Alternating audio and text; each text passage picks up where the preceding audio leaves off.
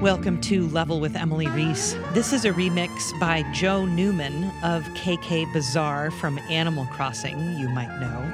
He calls it Bizarre Bazaar, Joe did.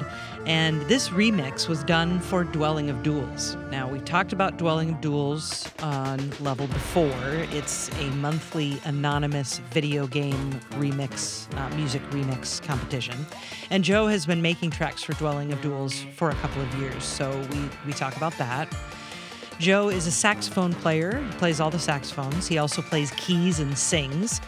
But he is not a musician by day. He's an attorney in the video games industry, which is fun. So we talk about that too and more. Join us on Discord. You'll find that link down in the show notes. Head over to the YouTube channel to see my conversation with Joe and many other composers and musicians. Subscribe and get notifications and give us a like. All of those wonderful YouTube-y things. And if you can support us financially on Patreon, we would be so grateful. Patreon.com/level. All right, here's Joe Newman.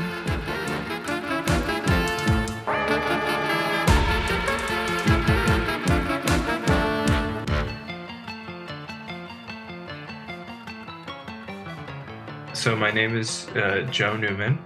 I sometimes go by Numa Joe online. I play a bunch of music. I'm in the primarily known for video game music remixes.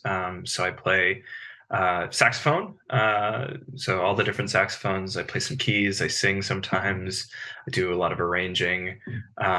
Occasionally, rarely get to play on some game soundtracks. I'm trying to do more of that, but I love to go to all of the gaming conventions. I didn't make VGM Con this year, but I do. I love all those people. Yeah. How did you get into doing, recording your music, recording and putting it out there? So for most of my musical career, I didn't. So I studied music. I grew up in the Bethesda, DC area. And I, studied performance and jazz performance and was in a bunch of bands and things. But most of the time I was just doing live shows and, gigging and usually as a sideman.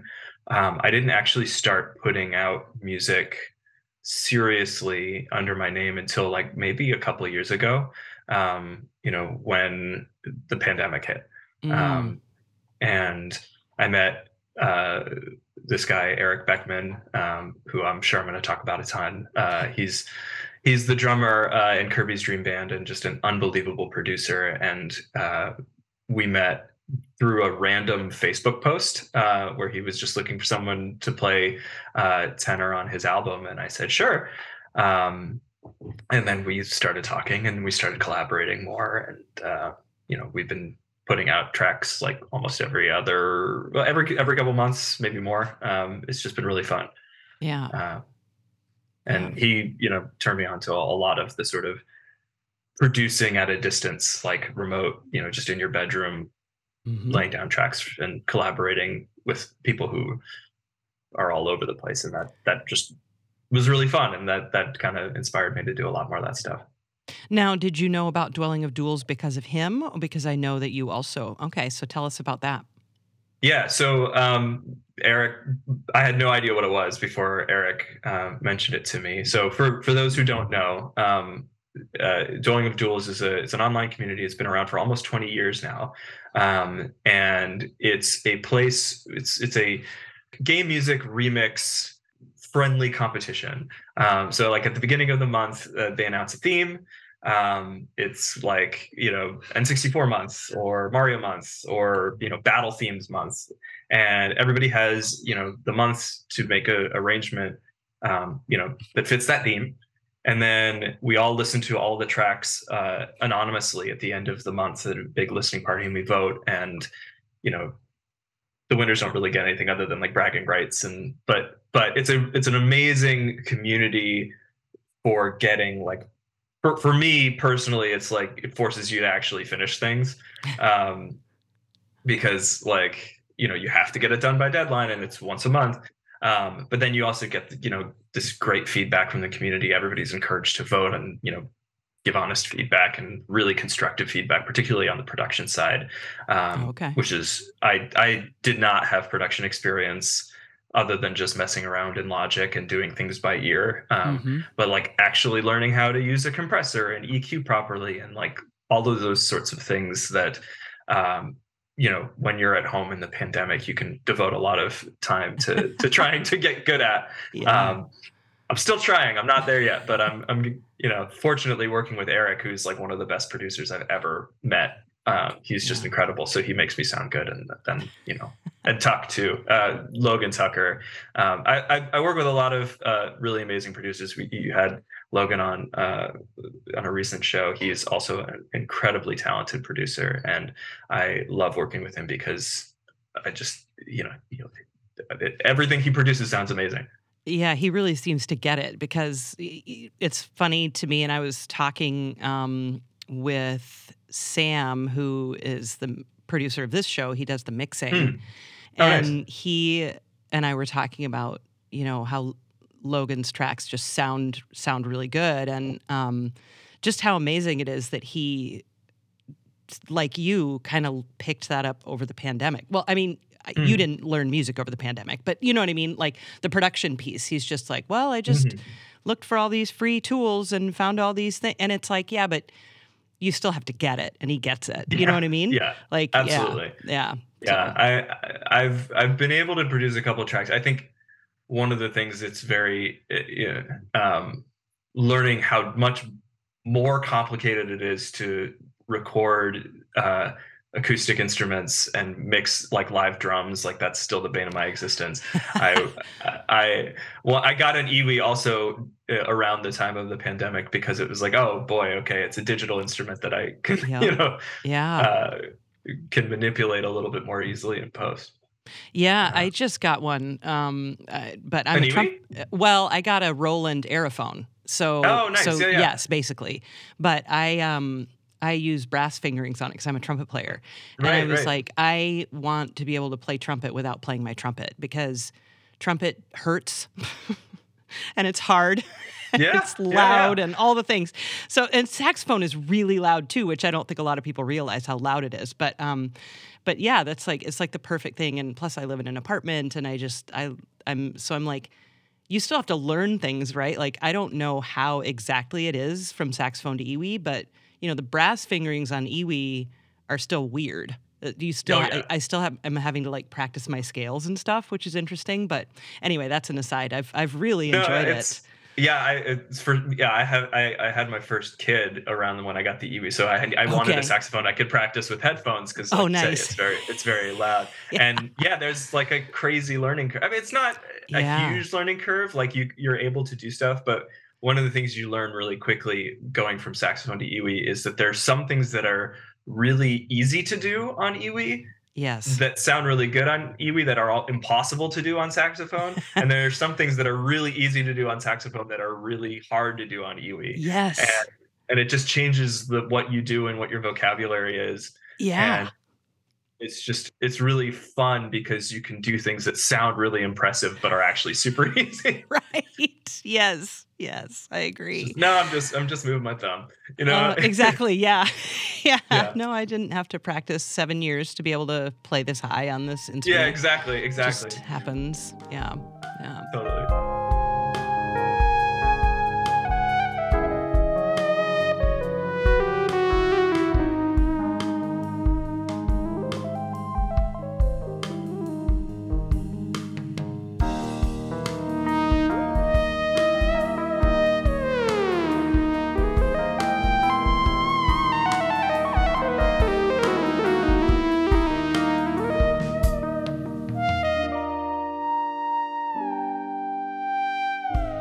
Well, I mean, in that amount of time, Joe, you've got a lot of music up online, and some of it, like you said, is covers, remixes, video game stuff. But there's a lot of original music up there too, which I thought was really fun to hear. So, I guess talk to me about the role that music plays in your life, because I know from Logan Tucker and also from some of your notes that you write in your Bandcamp albums that music is not your main gig. So talk to me about that and how you manage your like work music balance. Yeah. Well, so I'm a lawyer. Is my day job, and I work in the games industry. I've worked in the games industry for most of my career. Okay. So I for a time I worked at EA in-house, and then Ubisoft, and then I was at a law firm that did work with like all of the big, like Tencent and Amazon and all those sorts of game companies, and then a bunch of indies. And so now I'm at a small firm that also specializes in the games industry. And for me, the music part has always been like a very active thing that I do that somehow always seems to bleed into what I do. Like when I was in law school, there was a judge. He was the chief judge of the federal circuit. So I was in DC, and long story short is he had his own band of lawyers, and needed a saxophone player. It was like Nice. like oldies, Rolling Stones, Beatles, Okay. Yeah. covers. And so I got sucked into his band, and we toured. And Really? like, because he was and he was a judge, so he would get asked to play these conferences all over the country, and he was like, I'll speak at your conference on the condition that I get to bring my band and provide the entertainment. Amazing. And we played the House of Blues in San Diego. Like these were some of the most surreal experiences of my entire life, playing for a crowds of like drunk IP lawyers. Yeah. There was one where, no joke, Mark Rivera joined us on stage randomly, and I didn't know who it was. And we played Hotel California together in harmony, and then they were like, "Do you know who that was? Mark Rivera. That's Billy Joel's saxophonist." And I'm like, "Oh wow, okay, cool. I'm glad that I didn't mess up." But it was, it's just absolutely bizarre how there's so many lawyers who are musicians, and and of course he hired me as I was clerking for him, and so that was like launched my legal career, at least for a bit. So it's just very weird. Music has always been a thing that has bled into every aspect of my life. It's just been really fun. And I studied music. I grew up playing in the high school sort of competitive music scene, so like that's hard to shake. That going not whiplash, but also not whiplash, kind of like the high school jazz all state competition is pretty fierce. So once you're in that world, you never fully leave it.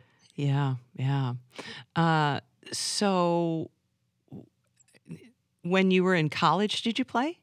Mm-hmm. You did? I was I was a double major in music and English. Oh, you were? Okay. And then you did law school after that? Yes. Okay. Well, I tried to do, the actual make it as a musician writer thing for a year. Okay. And then I went to law school. Yeah. Oh, okay. Yeah, I wondered if that was always your plan to not do music as a career, but it sounds like you gave it a go for a half a minute there. Yeah, well, so I tell this story a lot, but I had a professor. I went to Wesleyan University for undergrad, and I had a professor. He's still there. He's one of the wisest people I've ever met. His name is Noah Behrman. He's an amazing jazz pianist. Just like I'll still talk to him frequently. Like, but I asked him like point blank, when I was getting ready to graduate, like, should I try and do music? Should I try and make this my career? And he was like, so I'll level with you. You could, like, if you're not held back by anything. You could be a professional gigging musician. It doesn't actually require that much skill or talent to do that. You just have to show up and know the parts and be able to play them and be a good hang. And, that it's actually a relatively low bar to succeed, as long as you get those basic things and you can read music and you can show up and you don't complain. But he's like, my advice is the only people who should make music their career are people who could not actually see themselves being happy doing anything else. Like if there's anything else that you could enjoy doing or see yourself being happy doing, do that thing because you'll make money and you won't make money. Yeah. And you know, you won't have to necessarily deal with the emotional stress of being an amazing musician and nobody cares. Right. Yeah. Because he is an amazing musician. He's at a level well beyond any sort of pianist that you could go to see who isn't like, you know, Ahmad Jamal or some, like, you know. But like, he's like, the amount of effort that it takes to like, but any other jazz pianist could also fill up a bar and, you know, could, and he's like, the amount of effort that it takes to get to from professional to master to legend is exponential, and fewer people notice. And that was a really wise thing, and like really kind of blew my mind open at the time. And I was like, yeah, I actually really like being a lawyer. I like working in video games. I like, you know, doing consumer protection, which is a lot of what I do. And like, yeah, and then I can work on the music and I don't have to worry about if it's going to make money, because it usually doesn't.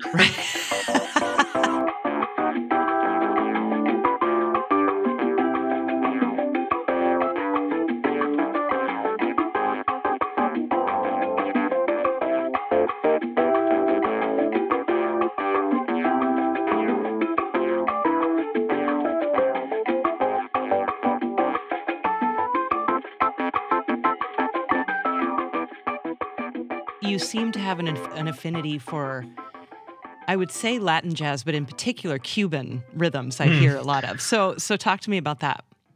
Yeah, I mean, it's funny you latched on. I mean, so Logan and I and Eric, who I mentioned, we all just did this big Rye Star arrangement for Dwelling of Jewels, which is a big Brazilian, you know, Latin big band kind of thing.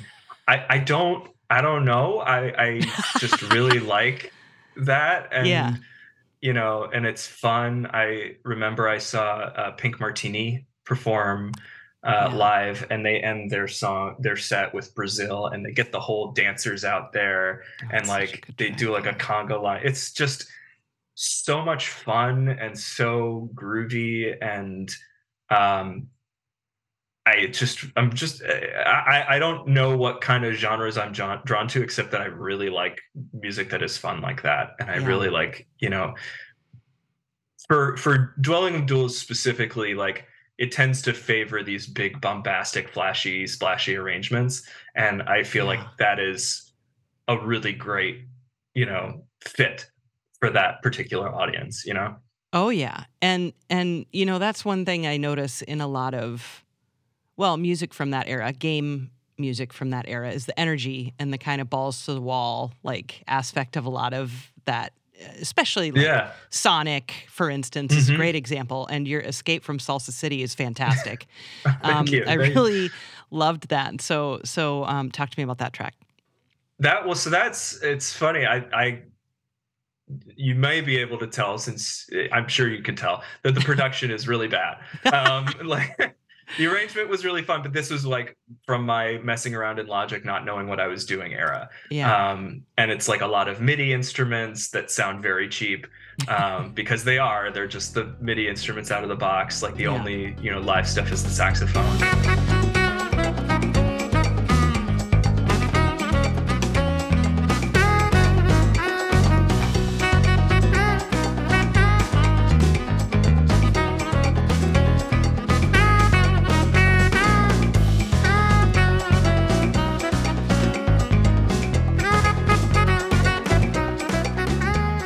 For me, that was like that was me messing around and like learning how I like to arrange things, and having a lot of fun with it. But man, I would love to do that again with like, you know, actual live instruments and like properly produced, and you know, with you know, the people that I've met in Dwelling of Duels, because like that type of arrangement is just so much fun, and I would love to do it live. I'd love to perform it.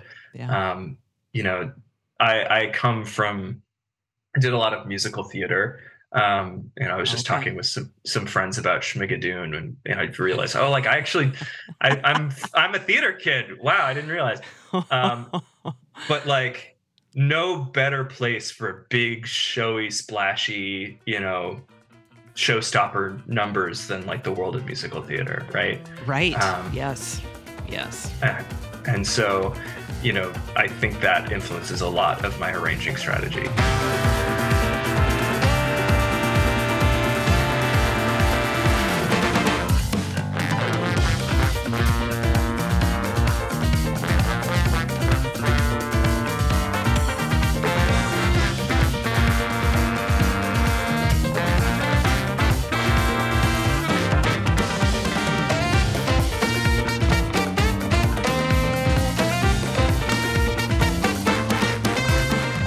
One of your newest albums, if not your newest, is Joe Newman Has Joined Your Party.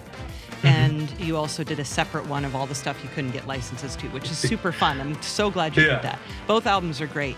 Thank you. Just talk to me about these and putting them together. And I mean, because that's a lot of music, so yeah. Yeah. Well, so it's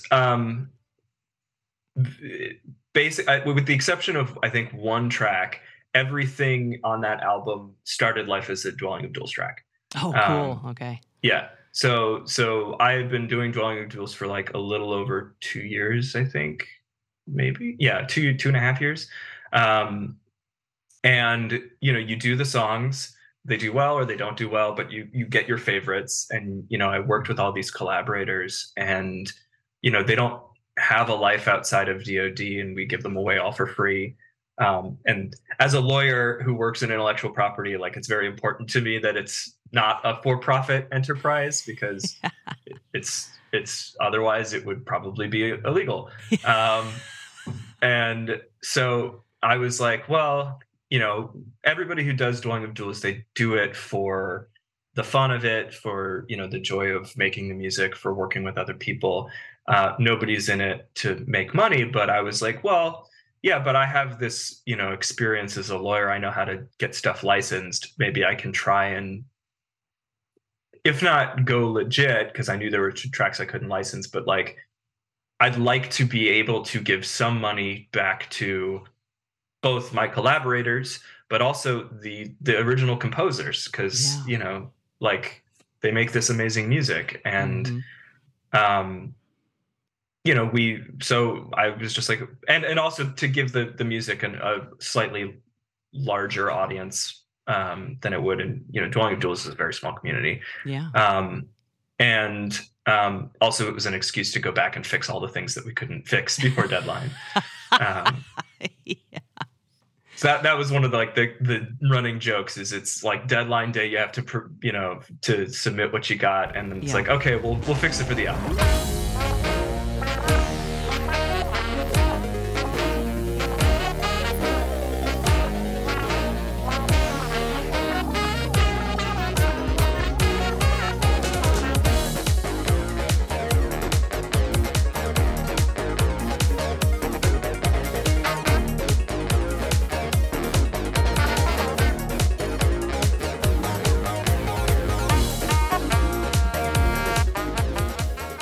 So that was the motivation behind it. I'm really glad that it, happened. It didn't make it didn't make any money. But I think we made $20. We broke even. Nice. But we got a lot of the tunes out there. I was really thrilled that the album was nominated for the Game Music Remix Awards, and a bunch of the individual tracks got nominated too. It was super validating, and really, most of all those tracks are collaborations. Like, none of them are just me. They're all me working with my friends and, collaborators and Dwelling of Duels. A lot of them aren't even my arrangements. They're just tunes that I played on, felt that I had enough of an impact on that I could put my name on top of. And I really just, everybody who plays on that album, like, it's very much supposed to be like a party, and all the Yeah. collaborators, and everybody gets to, shine in it.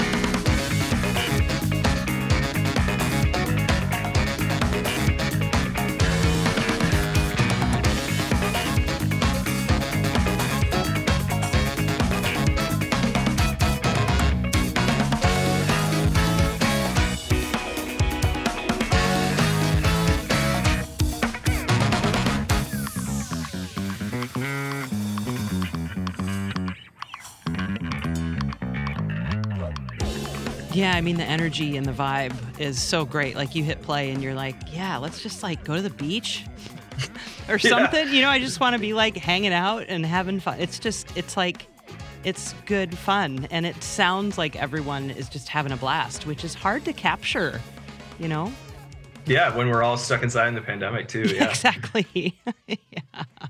Yeah, I think it's true, and yeah, it was a ton of fun to make, and it is, still a ton of fun. I think I really enjoyed listening to it, and it's not the only kind of music I make, but boy, is it fun to make, and Yeah. it's and when it is done, it's just really. I enjoy the listening party reactions, and when people hear it and they're like, "Oh wow," Yeah. So talk to me then about your style. What kinds of jazz influenced you when you were learning about it? And I have my own theories listening to the Wonder Weeks, but I'd love to just know. I'd just love to hear you talk about that. Yeah, I will confess, this is the question that kept me up at night for like the whole week before the interview. Really? I don't know how to answer it. I've never known how That's to a answer legit it. answer. Yeah, that's It's legit. because it's like my answer is who's asking, right? Because like if you were to ask me what I was listening to when I was in like middle school and high school, I probably would have said like Weird Al. Like I would have Right. said, like I had REM. yeah, or like I had. Oh, is that for you? Well, one of them. That's Yeah. great. But Yeah, not jazz. Yeah. yeah, I had both. I had all of the albums that were Everclear. I don't Well know done. why, but Yeah. I liked it, and then I had Headhunters by Herbie Hancock, and like those two things in the same CD jack. I don't know. Yeah. If a jazz person asked me who my influences were, I would have my safe answers. I would say like Charlie Parker, Cannonball, Yeah. Stan Getz, Paul Desmond, Jerry Okay. Mulligan. Like I would give those answers, and that would not be wrong. I love them. Right. Yeah. But like musical theater, or Yeah. or hip hop, or Arturo Sandoval. So one of the it gives me great anxiety to talk about what my influences are because they change daily. Yeah. But it is one of the nice things about Dueling of Duels is that everybody has different stuff, and they're all super open-minded. And I didn't think I was super into like 80s synth, but then like working with Logan, it's like, oh my God, this is so fun. Yeah. I love it. And I love doing the super corny 80s Yep. porn horn, we call it. Yeah. But it's like, it's fun, you slap the reverb on it, and it's really entertaining to do that genre of music. And it's and there's a lot of really valid musical expression in every genre. Right. Maybe a better way for me to ask that question, because that does kind of put the guest in a corner a little bit. But I just when I did the morning show on a jazz station for like 4 or 5 years. And when I took it over from the man who had done it for like 7,000 years before me, it was very clear with how the music programming software that like helps to lay out the radio schedule for the day. You always have to tinker, but it's like, here's an idea for a playlist, and you're like, okay, I'm going to fix all these things to the way I want to craft this sound. And it was very clear that his what he liked to listen to in jazz was very different than what I liked to listen to in jazz. And so he, whatever he did is what he did. But I was really into I am really into the 50s. I love the 50s. I just love Ben Webster and Coleman Hawkins, and I love Paul Desmond, and I love that, and early 60s. And I also love the late 60s and the 70s and the 80s as well. But for the morning, I wanted the 50s. So that's, I guess, kind of what. Got it. Yeah. That's a question I can definitely answer, because I feel very strongly about that. And yes, despite being a jazz musician, I do have strong feelings about the type of jazz that I like and don't like. Yes. And tell me about that. Yeah, well, because the easiest way to explain it is to get personal and to come back to the fact that I grew up in Bethesda, Maryland, in the competitive music jazz circuit. Sure. And when you are a high school student in a jazz band that is playing competitively, good jazz is who can play giant steps the fastest, right? And who can put in the most notes, who can add the most substitutions. Some people talk about it being East Coast jazz versus West Coast jazz. But when I moved to California, I actually really did feel that. I felt like there was an emphasis. I got away from adding lots of notes and lots of, chaos to just really focusing on lyricism. And, right now, one of my favorite saxophonists, unsurprising, he's incredible, but Patrick Bartley Jr. So so good. And one of the reasons that he's so good is, yes, he can shred, and yes, he can play a bazillion notes, and yes, he has all that sophisticated jazz vocabulary, but he's got such a rhythmic sense, and he's got such a ability to recontextualize and reuse phrases that I think in a lesser saxophonist hands might be corny, but these blues lines that are just so expressive and soulful. Yeah. And it's so inspiring to me to hear that, because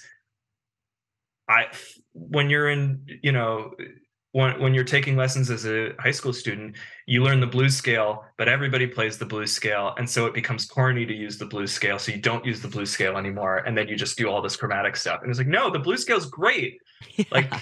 You can do, all this amazing stuff with just, within the major scale, finding interesting lines, finding different shapes, finding,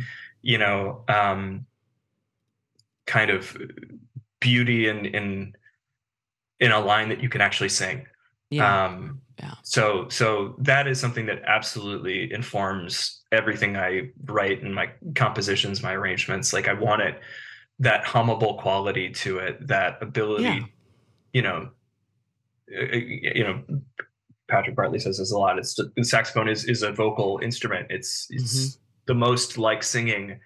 And to get that same sort of approach to phrasing and to vocabulary, to me, that's something that I am very conscious in trying to pursue.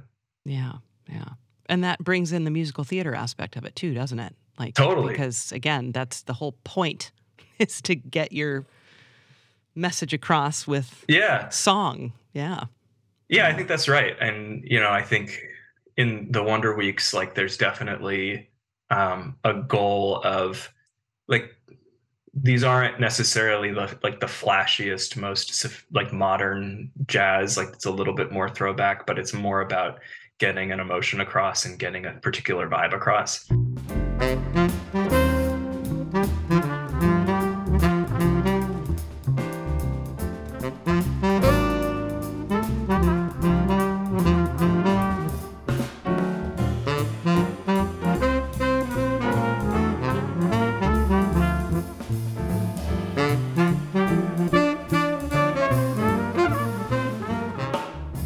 That's what makes the music stick in my head, which is why I hold on to it long enough to record it.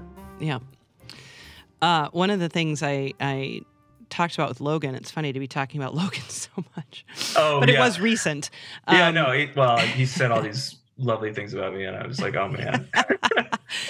We were talking about quotes in Oh, music, yeah. and the A-Team quote that he put in one of his tunes, and he mentioned that you do that a lot, and I hear that a lot too in your music, and I know I miss a lot too, which is part of the fun, right? But I'm curious how that factors into your your songwriting and your improvising too. But tell me about that. Yeah, I mean, so I think all saxophone players are just lousy with quotes. I think, every time I go to a jazz, so I do I started recently a video game jazz jam here in the Bay Area. Great. Sweet. Yeah, it was like, I've always wanted to do it. And we just had our second one on Sunday, and, Nice. and saxophonists come and they quote like crazy, because everybody knows that you're going to get the quotes. Everyone knows that if you do, the Pokemon theme, this is the one room where everyone's going to get it. Yeah. Yeah. I think, quoting is one of those things where it is so playful and fun, because once you throw it out there and then someone catches it and it's like, haha, Yeah. we're now connected. We're best friends because you caught my quote. And like, it's like in the Wonder Weeks, there's the tune Olivia, which is it's just Cedar Walton's Bolivia, but it's missing a beat, so that's why it's Olivia.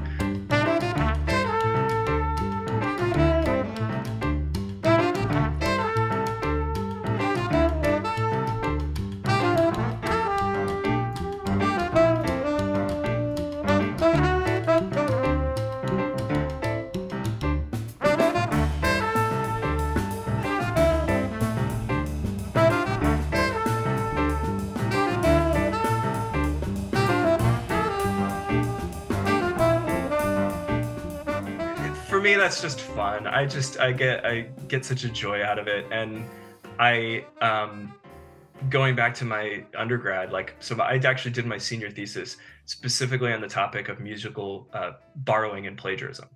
Oh, nice. Yeah, That's so right up your alley, from what I understand. Yeah, exactly. Well, I did my thesis, and to do the thesis, I wrote a bunch of songs that were suspiciously like other songs, but not quite. Okay. Wow. And it was a deliberate sort of songwriting exercise to be like, well, what can I take from this without it just being a clone, right? Mm-hmm, mm-hmm. And for the written portion of the thesis, I actually argued both sides. I pretended to be a lawyer for both, the plaintiff and the defense, of like, no, this is the same song. This is Mm-hmm. I thought at the time that my ultimate career path was going to be basically forensic musicologist, like Yeah. like the expert that they put up on the stand to tell you, no, Blurred Lines is totally a different song, or Yeah.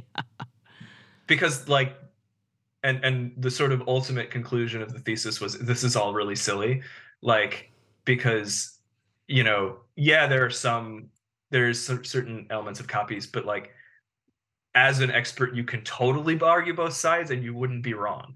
Yeah. And, for me, quoting and taking, and, it's, the question is, how did you recontextualize it? Did you take it just to do the thing, or did you put it into a new context that somehow changes or puts your own spin on the thing? And I try, when I'm quoting, to pick quotes that are so left field or so different that they do recontextualize it, or that they add some other layer of meaning. So like, I know I'm talking too much, but not at all. So a couple of months ago, for Mario Month in Dwelling of Duels, I did a song called "The Little Girl and the Star," which was a saxophone quartet and guitar string sort of chamber music thing with an audiobook. It was designed to be like a Disney audiobook. We read, we had our friend Michelle, she read the story from Super Mario Galaxy, of like the little storybook that they read, and we scored it like it was like a Disney musical. Love it. And it was so much fun, and it was like, we knew it was going to do badly in Dwelling of Duels. It's like not the scene for it, but we just really wanted to do it. Yeah. And so we're doing like the sax solo section, and of course I have to put in a quote of "I Love Lucy" because that's the name of my daughter. And Perfect. so of course I throw in "I Love Lucy" there, and you can hear it in the Wonder Weeks. I use that quote a lot. A little bit more subtle, but my second daughter's name is Sadie, so I put Sister Sadie. Oh, yeah. But that's in there too.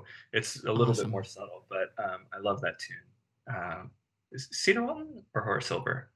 Can't remember. Sister Sadie. Sister Sadie. That's bum ba Is da da da da da da da ba ba da ba da ba da. da. Yeah, Yeah, I that's can't like remember my. if that's Horace Silver. It sounds like Hold Horace on, Silver to me. I gotta look it up, or else Yeah, look it up. the Jazz Police is gonna come after me. I'll put it in here. Me too. Yeah, I'll put it in here.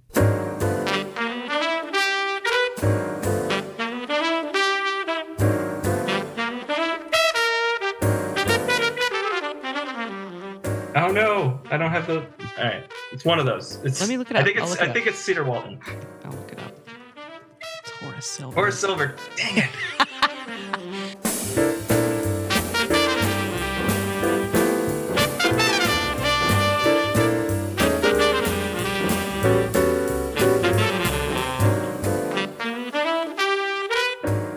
1959. I love Horace Silver too. That's another one of my go-tos, especially if Blue Mitchell's on the album. But yeah, totally. Oh well, I was thinking of Cedar Walton because of Bolivia. That's why.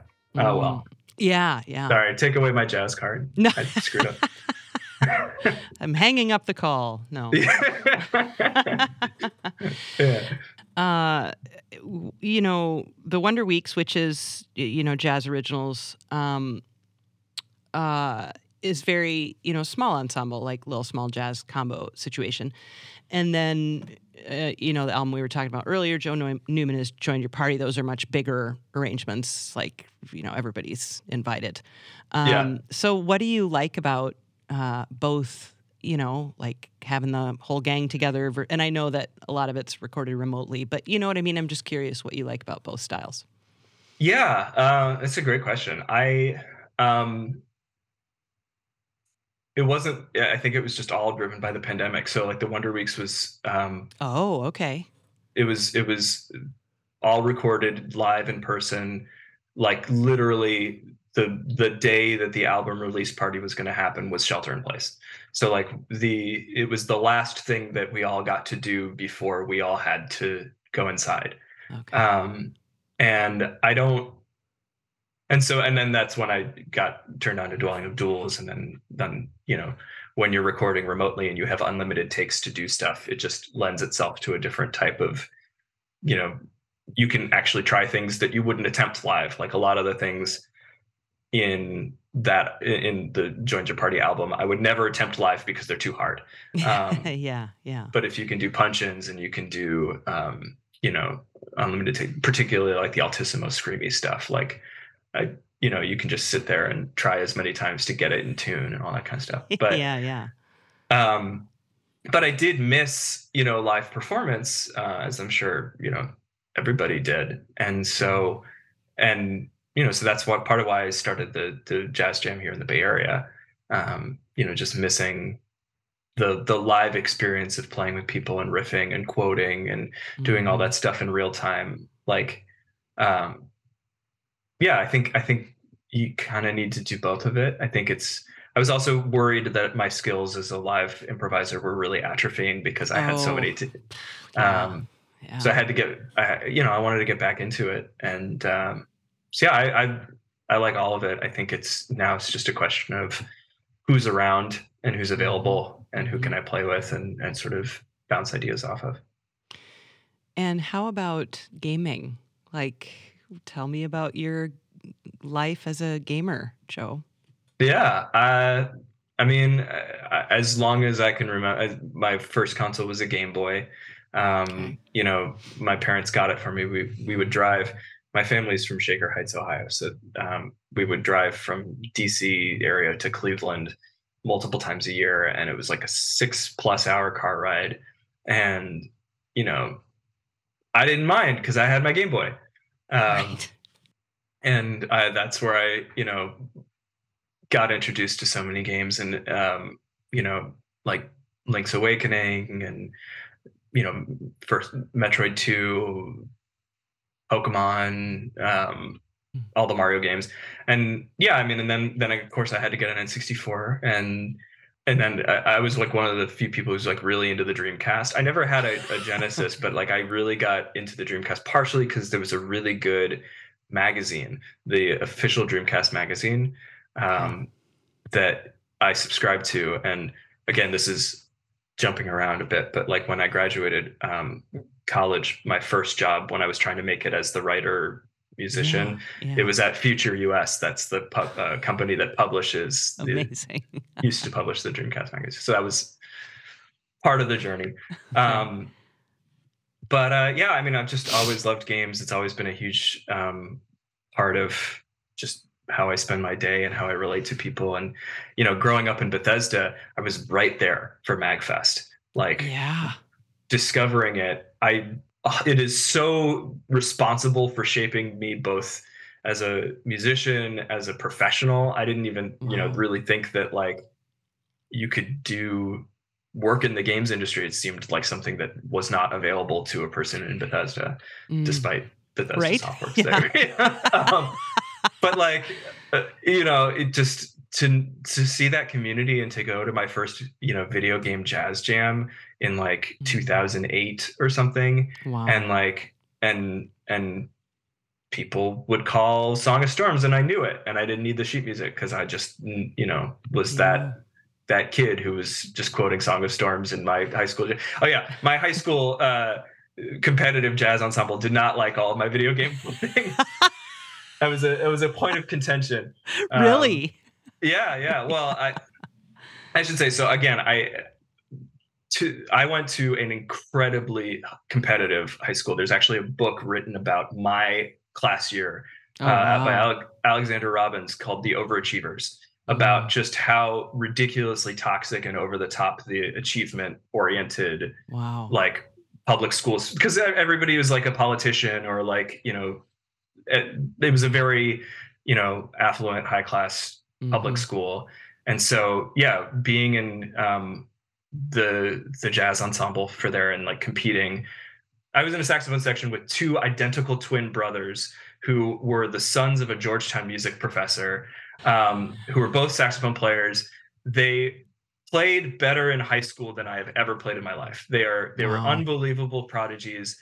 Yeah. Um, they were identical twins too, so it was like they would Jeez. trade fours and they would finish each other's musical sentences. It was a huge thing. Wow. They got the two slots for saxophone and Juilliard. They played, like they went on. They're now part of the Nighthawks, the Vince Okay. Giordano's group. So Yeah. like they Yeah. absolutely, incredible, stellar Wow. jazz musicians. And so I was like, oh, I get to be with you. Yeah. And my band director was like, you're not gonna play alto or tenor. We're gonna put you on Barry. You're gonna be and I was like carrying around a Barry saxophone that was as big as I was as Yeah. a high schooler. And I'll tell you, I I was a little salty at the time, but like I love the Barry saxophone. It's so And great. what an amazing instrument to learn how to be interesting without playing a lot of notes, right? Yes. Yeah. Because Because you otherwise can't, it's just too muddy and it's hard. right? So playing Barry actually ultimately ended up really shaping my approach to like playing simpler rhythmic stuff and more interesting melodic phrases and using all of the sort of rhythmic tools and getting away from 16th notes. um, so that blessing and a curse, I guess. I don't know. Yeah. Yeah. Amazing. So, you've got a career and a family. How much gaming happens these days? uh,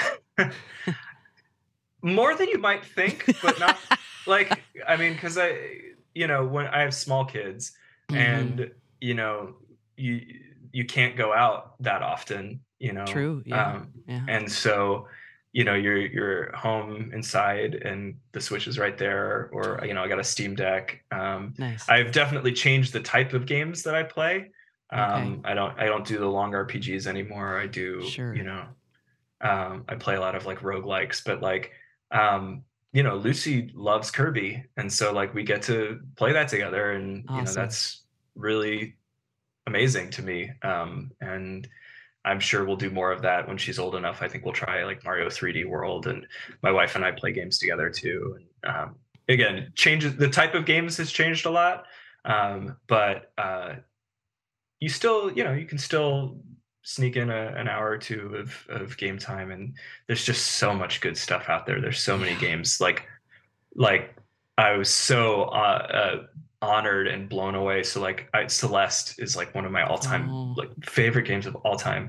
And then when I did, you mentioned Escape from Salsa City, which was up for a Game Music Remix Award, and Lena Raine was the judge. Okay. I was devastated that she heard I was so embarrassed. It's like, oh my God, you heard my terrible MIDI thing. Oh no. But she was so nice, and she signed my Switch, and awesome. it was just a really, really lovely and inspiring, because the people making music today are just so talented and so interesting, and there's so many opportunities. The music in games is so much more interesting. Well, there are some really good game composers out there today.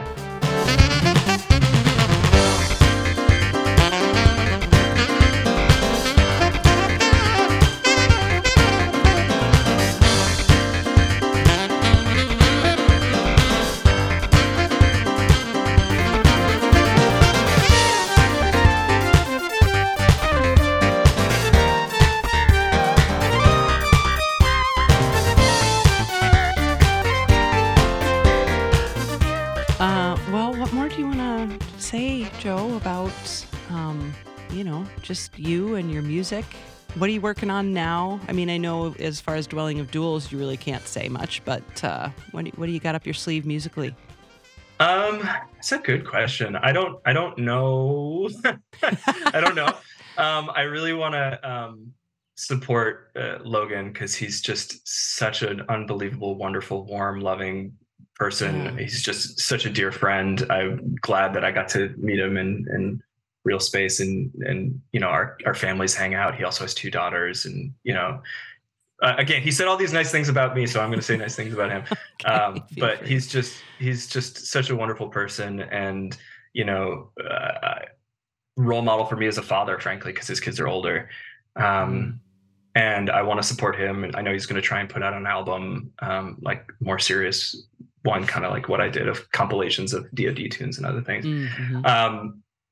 The DoD anniversary, like the 20th anniversary, is this September. Amazing. And I'm planning something extremely ambitious for that.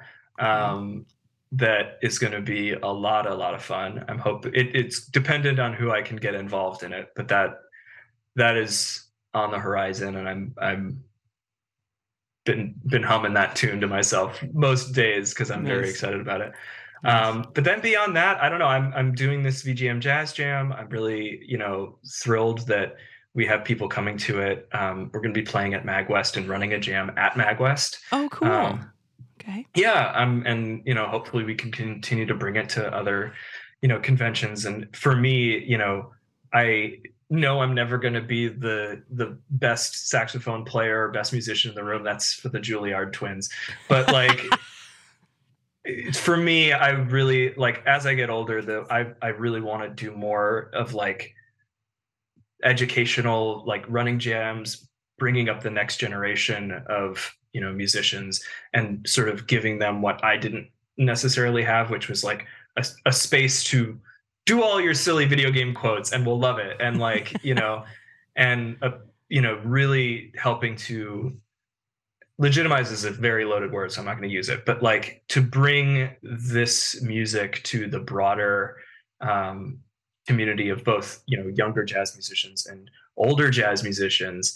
Like, what's the most incredible thing for me is that for both of these jazz jams that I ran, we had people sit in with us who had never played a video game. Oh, like they just cool. And like incredible jazz musicians who just heard that there was a really good jazz jam with this new different real book that they had never heard. Wow.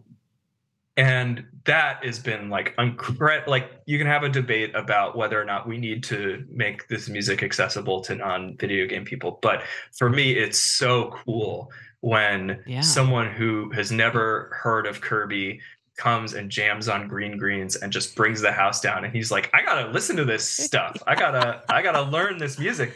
It's so I love that. cool. So yeah, if I long term, I'll probably do Dwelling of Duels until I can't anymore. But I really, really got excited about being this ambassador type, role for the next generation, because it didn't exist when I was, learning this music. And so, what a cool, way to have an impact on the community, creating a scene, and something that someone else can run someday when I'm too old. For folks who are live out there, how do they find out more information about that? Yeah, great. Thank you for asking. So we've got we're working on a better name, but right now it's the Bay Area VGM Jazz Jam. We have our own Discord server. It's the first Sunday of every month at the Ocean Ale House, which is in San Francisco, like southern San Francisco. We're trying to do more promotion. Again, we've only done 2 of these, but they've been really fun. Awesome. And yeah, it's just I heard somebody else is creating another jazz jam potentially in San Jose. There's one potentially popping up in North Carolina. I think certainly get in touch with me if you want advice on how to run one of these things, or I'll just show up at your jam and play the Mario Kart lick and then run out. And, but yeah, it's I can share our Discord. But yeah, we're just trying to build it up and create a fun space for other musicians. Well, Joe Newman, thank you so much. It was just a great joy to find your music, and I can't wait to hear what else you're going to put out there for us all to hear. So thanks so much for your time. Thank you very much. I appreciate it. This is a lot of fun and an honor to be on this podcast.